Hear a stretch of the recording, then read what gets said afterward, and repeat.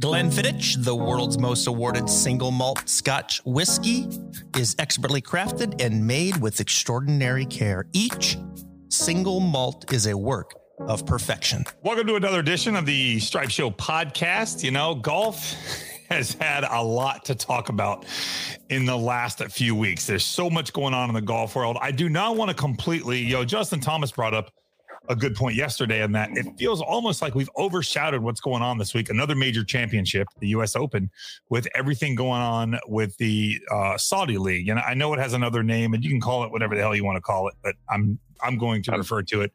I'm perfect with the Saudi League. That's what it is.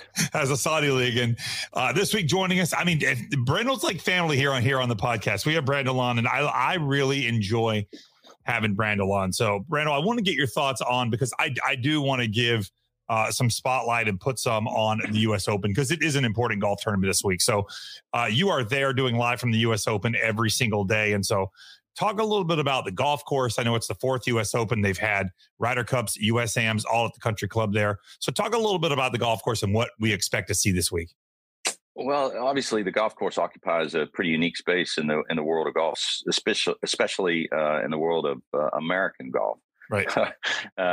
Having been, I think, the site of the most important championship to American golf in 1913. So if your audience is they're probably pretty well aware of that event. Right. What I think is interesting about this particular U.S. Open is we haven't been here since the solid core golf ball came along. We haven't been here since the rebound effect in drivers. We haven't been here since graphite took over and 45-inch drivers and players became more fit. 1988 was the last time a U.S. Open was here. 6 under par won, and it was a playoff between Curtis Strange and Nick Faldo. Nick Faldo did something that week that's never been done in a U.S. Open.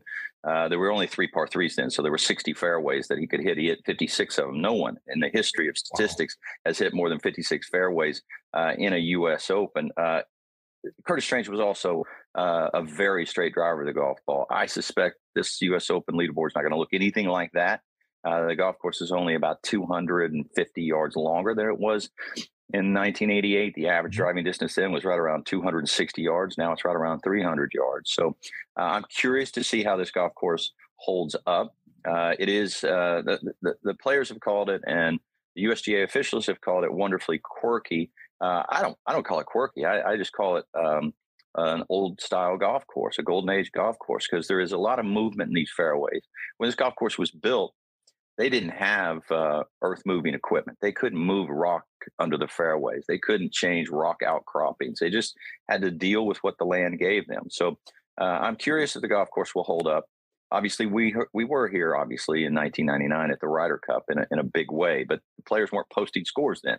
They were contesting in match play. Power is more dominant in the game of golf, and I just want to see if the rough holds up, if the green complexes hold up, and if the golf course holds up. The one thing I will say, though, since 2007, the only U.S. Opens that have been contested and finished with an over par winning score are golf courses that were built in the golden age of architecture. So that's Shinnecock in 2018. Right. You go to Marion in 2013, Olympic in 2012, and in 2007, it was Oakmont. Those are the only 4 golf courses, or 4 times since 2007, that the U.S. Open winner has finished over par. And nobody certainly thought that would be the winning score at Marion. And this golf course has, and I think some players alluded to it yesterday, that this was sort of a Marion on steroids. And if that's the case, then the golf course will hold up.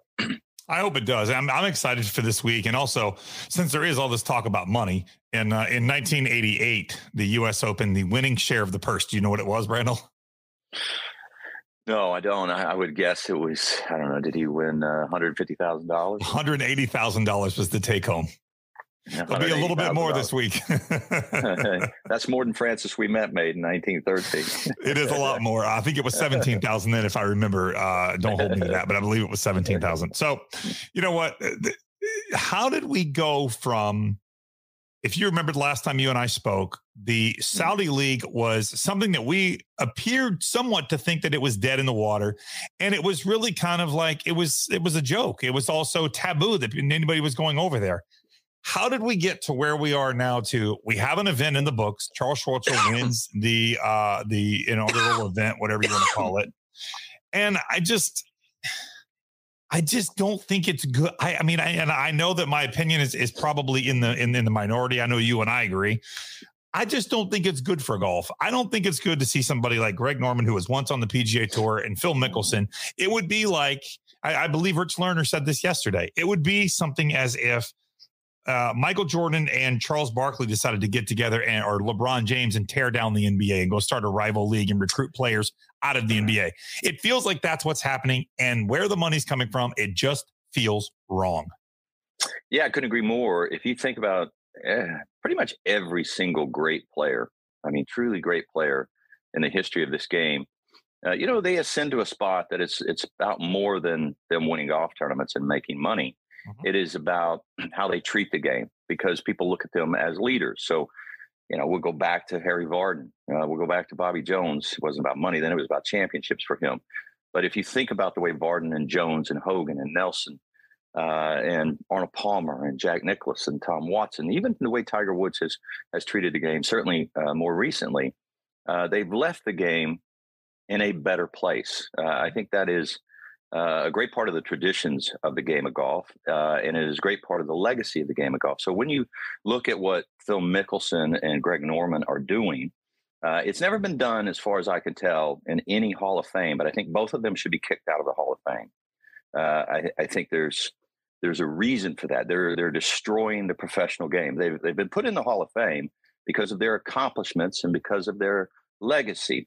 Well, they've tainted their legacy in an irreparable way. So I think both of them should be kicked out of the Hall of Fame. I really do. This is a bit like, if you try to find equivalent moments in sport, this is, like the Black Sox, perhaps, when those 8 players were kicked off the team. We still talk about shoeless Joe Jackson some, but it's really hard to find an equivalent moment in the history of sports quite like this. But if you look at what the Saudi-backed league is doing, I'm not surprised that players are going over there. Some of them will. There's just too much money. They have an unlimited budget. They've got all those petrodollars. And unfortunately, there's some guys I don't blame. Like, for example, Richard Bland, for example, does not have status on the Champions Tour. I understand. For some guys, I get it. What I don't get is somebody will use, for example, he finished last week, Andy Ogletree. Now, as they add players, they've added Bryson, they've added Patrick Reed. I know there's been a few other people that have been added, and other names are rumored to be headed that way. If Andy Ogletree decides now that, let's say that he finished last week, he made $120,000, he finished in last place. When somebody else comes on board, he gets booted out if they stay at this 48-player limit. Where does he go to play? Is he only now able to play on the Asian Tour? Yeah, that's probably right. This thing's going to eventually go to court, and it's going to be fleshed out there. But look, if the DP World Tour and the PGA Tour prevail, they'll have no place to play. And you raise a very good point. And I think that will, the goal is, Liv thought that they would easily get, 48 of the best players in the world. Well, that certainly wasn't the case. Even if you're in this business and you went down that 48-player field last week, you didn't know half of them, right? 2/3 of them. You didn't know them. No. And you had to look to find out what their world ranking was. And you couldn't even find them, because the world rankings, you go down to 1,000 and they weren't there. Yes, those players are going to get pushed aside. Even a player like Pat Perez. Pat Perez is 176th in the world. He's defecting over there. Well, enjoy your time, because if they have any momentum at all, Pat Perez will be pushed aside. What possible value is he going to bring to that tour once players who are far more successful than him and far more marketable than him come to the forefront? He will be pushed aside. Now, he'll have no place to play. And maybe that's fine with him. Maybe he'll take his 60%, because he's only going to get 60% of the money they promise him up front. So what are they going to promise Pat Perez? I mean, what would he be worth? I don't know. A few $1 million, $5 million. So he's going to get 60% of that up front. And that's it. You're done. You're done. If the PGA Tour prevails in the courts, and they're pretty sure they are, if they do, he's not playing the Champions Tour. He's not playing the PGA Tour. He's done. He's not playing he's nothing. He's got no avenue to go play golf. And maybe that's fine with him. Maybe he'll go do something else. But that's going to happen to a number of players. Players will defect. They'll continue to go over there. But if the Live Tour doesn't get world ranking points, that's a huge domino. That's a huge hurdle for them to get over. Right. Because then how do you get into the major championships?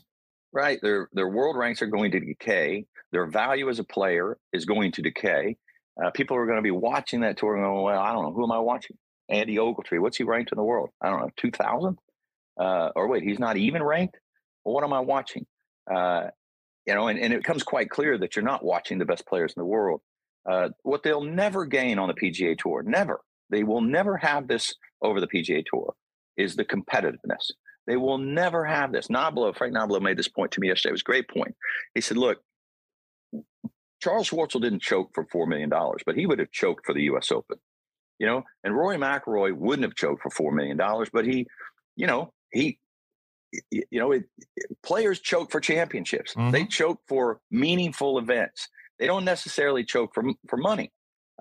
We'd like to think they do, but there's hardly any evidence of that. They choke for meaningful championships, lasting championships, and the prestige. It's not about winning so much as it is who you beat. I only won one PGA Tour event in my career, but people always ask me who I beat. Who was in the mix. And it was Payne Stewart. The fact that I was in a head-to-head with Payne Stewart over that weekend made the event more meaningful and made the pressure much greater as we were coming down the stretch. I could hardly tell you how much money I made in winning that event, but I can darn sure tell you that I was in a head-to-head battle with Payne Stewart, right. And I won a championship. So I'm not sure what it is that Charles thinks he won last week. He won a hit and giggle. He won an exhibition. He got $4 million. But by no stretch of the imagination were we watching great golf there. No. We were watching players who, are nowhere near as competitive as they used to be, and they're over there purely playing for blood money. Oh, it's absolutely for money. But what's been good for the tour is the last four winners here that we've had: the PGA, the Charles Schwab, the Memorial, and then last week at the RBC. We have had people who won, especially three of them, in Justin Thomas, Billy Horschel, and Rory McIlroy, who have been staunch supporters of the PGA Tour, and they want nothing to do. And Sam Burns also won. Sam Burns has also said, that he is definitely here for the PGA Tour. But the tour has had good winners. The golf that we saw on Sunday between Justin Thomas and Rory McIlroy and Tony Finau, you're not seeing that same competition. I mean, those guys, the three of them in the final group, I think the worst score was like 65 or 64 was the worst score of the group. That's not the quality of golf you're going to see over there. PXG has done it again with the launch of a new lineup of drivers, fairways, hybrids, and irons. The new Gen 5 golf clubs deliver significantly increased MOI, faster ball speeds, longer distances, and tighter dispersions, all coupled with the exceptional feel and sound golfers have come to expect from PXG. Schedule your custom fitting or buy online at pxg.com. Yeah, it was an in-your-face. It was a statement for sure. I think ultimately the Saudi-backed tour will fail. It will fail. It will fail because of world ranking points. It'll fail because of lack of interest. It will fail because sponsors are not going to get on board. It will fail for any number of reasons, and not least of which that the money's coming from the wrong place. It's good versus evil. Evil usually fails. Right. So it will fail. And when it fails, I think people might begin to look at what transpired on Sunday, back and forth between Rory and Justin and Tony Finau, as one of the most important professional tournaments. Maybe 100 years from now, they might well be looking at that event as sort of a turning point, the PGA Tour, when they so defiantly said, this is what the best professional golf looks like. This is what the best players look like. This is what the most popular players, the best players, and the height of competition in golf actually looks like, fella. It was just a direct counter to the facade of a golf tournament that completed on Saturday. The height of the championship, and look, people think, I don't work for the PGA Tour. I don't benefit from the PGA Tour. Nobody pays me from the PGA right. Tour. The reason I say this is because, look, if this money were coming from Switzerland, England, Great Britain, France, pick any other country, it wouldn't bother me in the least. I would call this competition. Now, no way this amount of money would come from a place where market values are being employed. This is not about market principles. That's the problem with this. Right. And again, that they're essentially manipulating the market with corruption to have a hostile takeover of the game of golf. So I would have no problem with a competing tour coming up, trying to entice the best players. Competition is great. Right. Give it to me. Bring it. There is no return on investment here. When you look at this and the money that they've doled out, and that's just the money that we know. We know they gave Phil $200 million. We know they gave Dustin, $150. We know they gave Bryson $100 million. So you're talking, I mean, we're almost $500 million in, and that's not including the money that they paid in the winnings and the money that they've given other guys. They have no sponsors. They have no TV deal, and the majority of the tickets are free. Where is the return on investment? Anybody who does business, I don't care if it's a lemonade stand. Your plan is, hey, it cost us $10 to make this lemonade, and if we sell it for $1 a cup, we make money after 10 people. There is no return on investment here. Not today, not tomorrow, not in 5 years from now. Yeah, Paul McGinley, who has had dealings with the Saudis, they've come to the table because Paul's on the board of the DP World Tour. And he says they care a great deal about return on investment. When they send this money out from this fund all over the world, they really do care about an investment. So he was making the point last night that because they've spent so much money on golf, I think golfers, by and large, have overestimated their value. I think anybody who's running the Saudi have overestimated their value. You're on a podcast here. We run a channel that runs 24 hours a day promoting these golfers around the clock, right? We have all these promotion machines in work.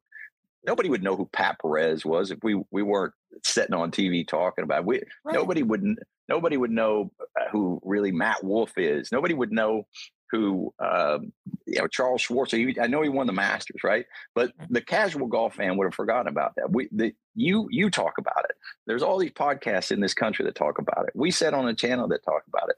I think the Saudis have overestimated the value to some extent of these players. Certainly the players themselves. Listening to Phil and Greg Norman, who have been lavishly compensated for their success in the game of golf. Phil is the 11th highest earning athlete of all time. Phil Mickelson is. Yes. He's ahead of people who were far more successful in far more popular sports than his sport. Golf, comparatively speaking, to soccer or football or basketball, is only marginally watched and only marginally participated in. Right. And yet, why have these players made so much? Because they have marketing machines around them constantly telling the world that they're philanthropic, that they're great people, that they run great organizations, that they're great family people, and we sell them constantly. And so here comes the corporations. They want to align themselves with these players. And they do, and they make enormous amounts of money outside of the realm of their sport. That money will go like that because no longer do corporations want to align themselves with Phil Mickelson. Well, we saw it with Bryson. Rocket Mortgage pulled out immediately when he said he was going over.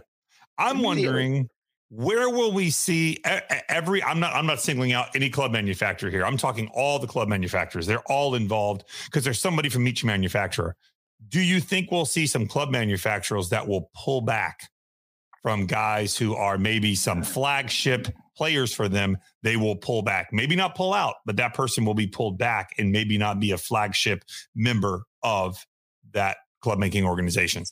Well, what are you paying for? If you're the CEO of an equipment company, you're paying for your product to be on TV in prime time here in the United States, because most of them are here in the United States, so that you have name recognition and player recognition.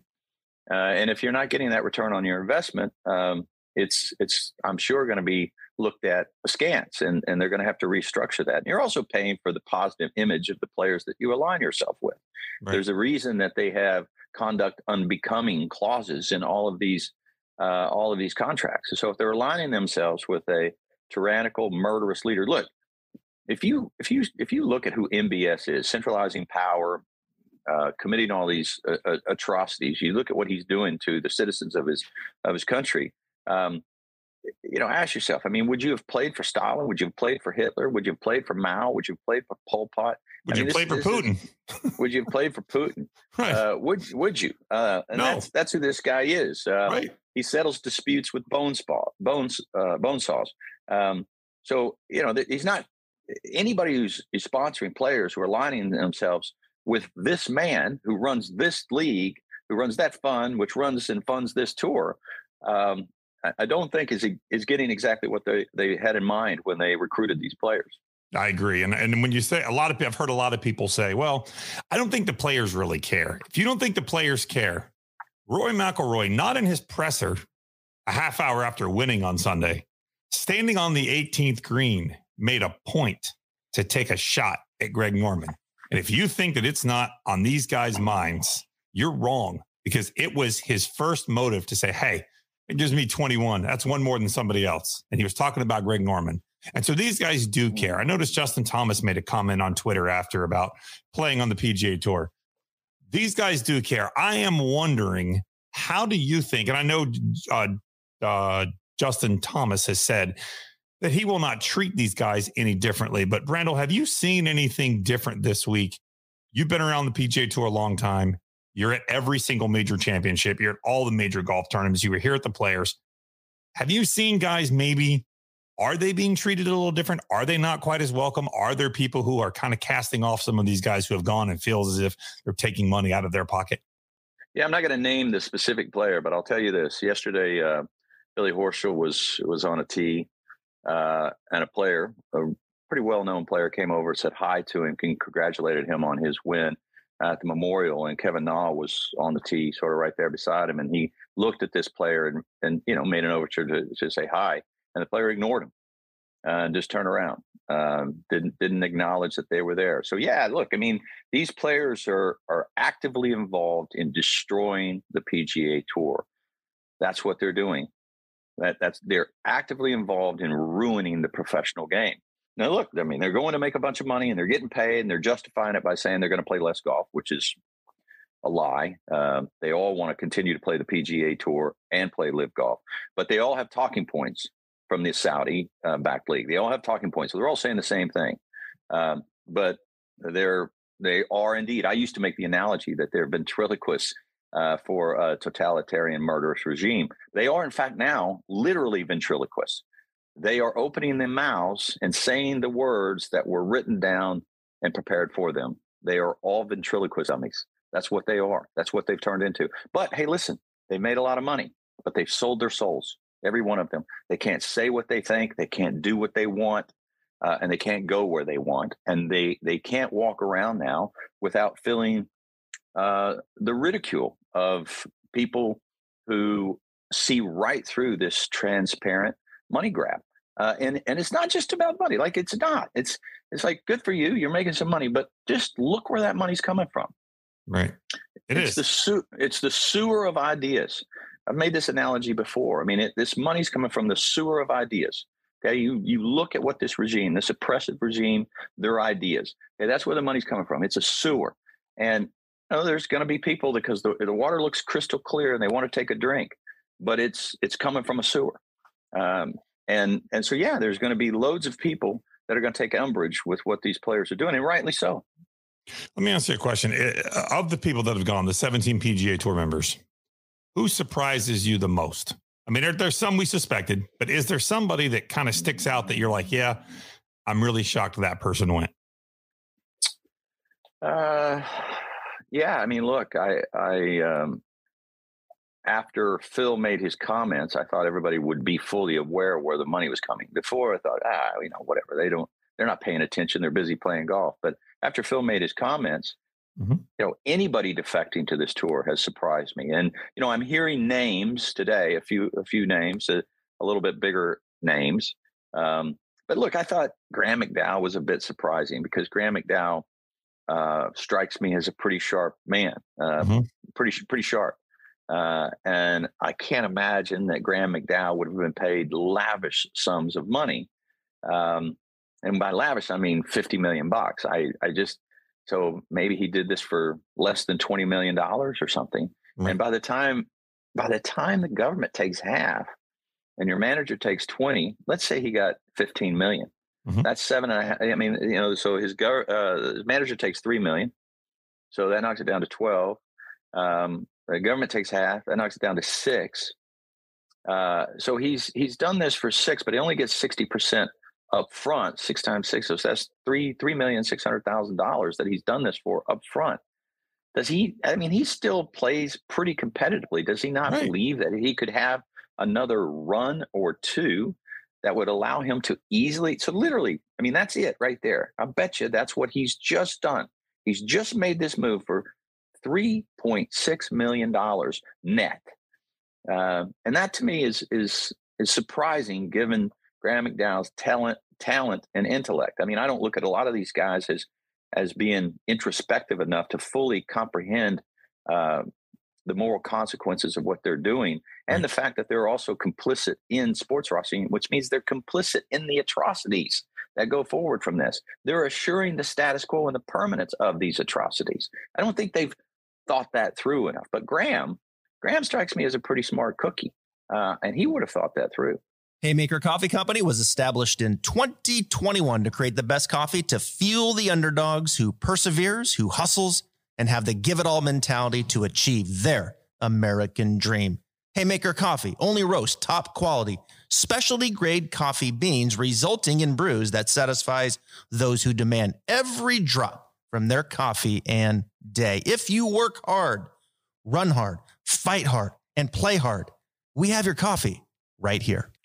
Do you think there are people sitting on the fence that maybe after they've seen the first week, do you think that has driven them to maybe say, wait a second, I'll stay where I am? Or do you think what they saw last week will lead them to go, you know what, maybe I will give it a try? I just think it's about money. You know, guys are sitting around going, they're talking to their wives, their significant others, and they're saying, you know, should I take the money? And they're like, well, look, if you take the money, you know, you got this guarantee.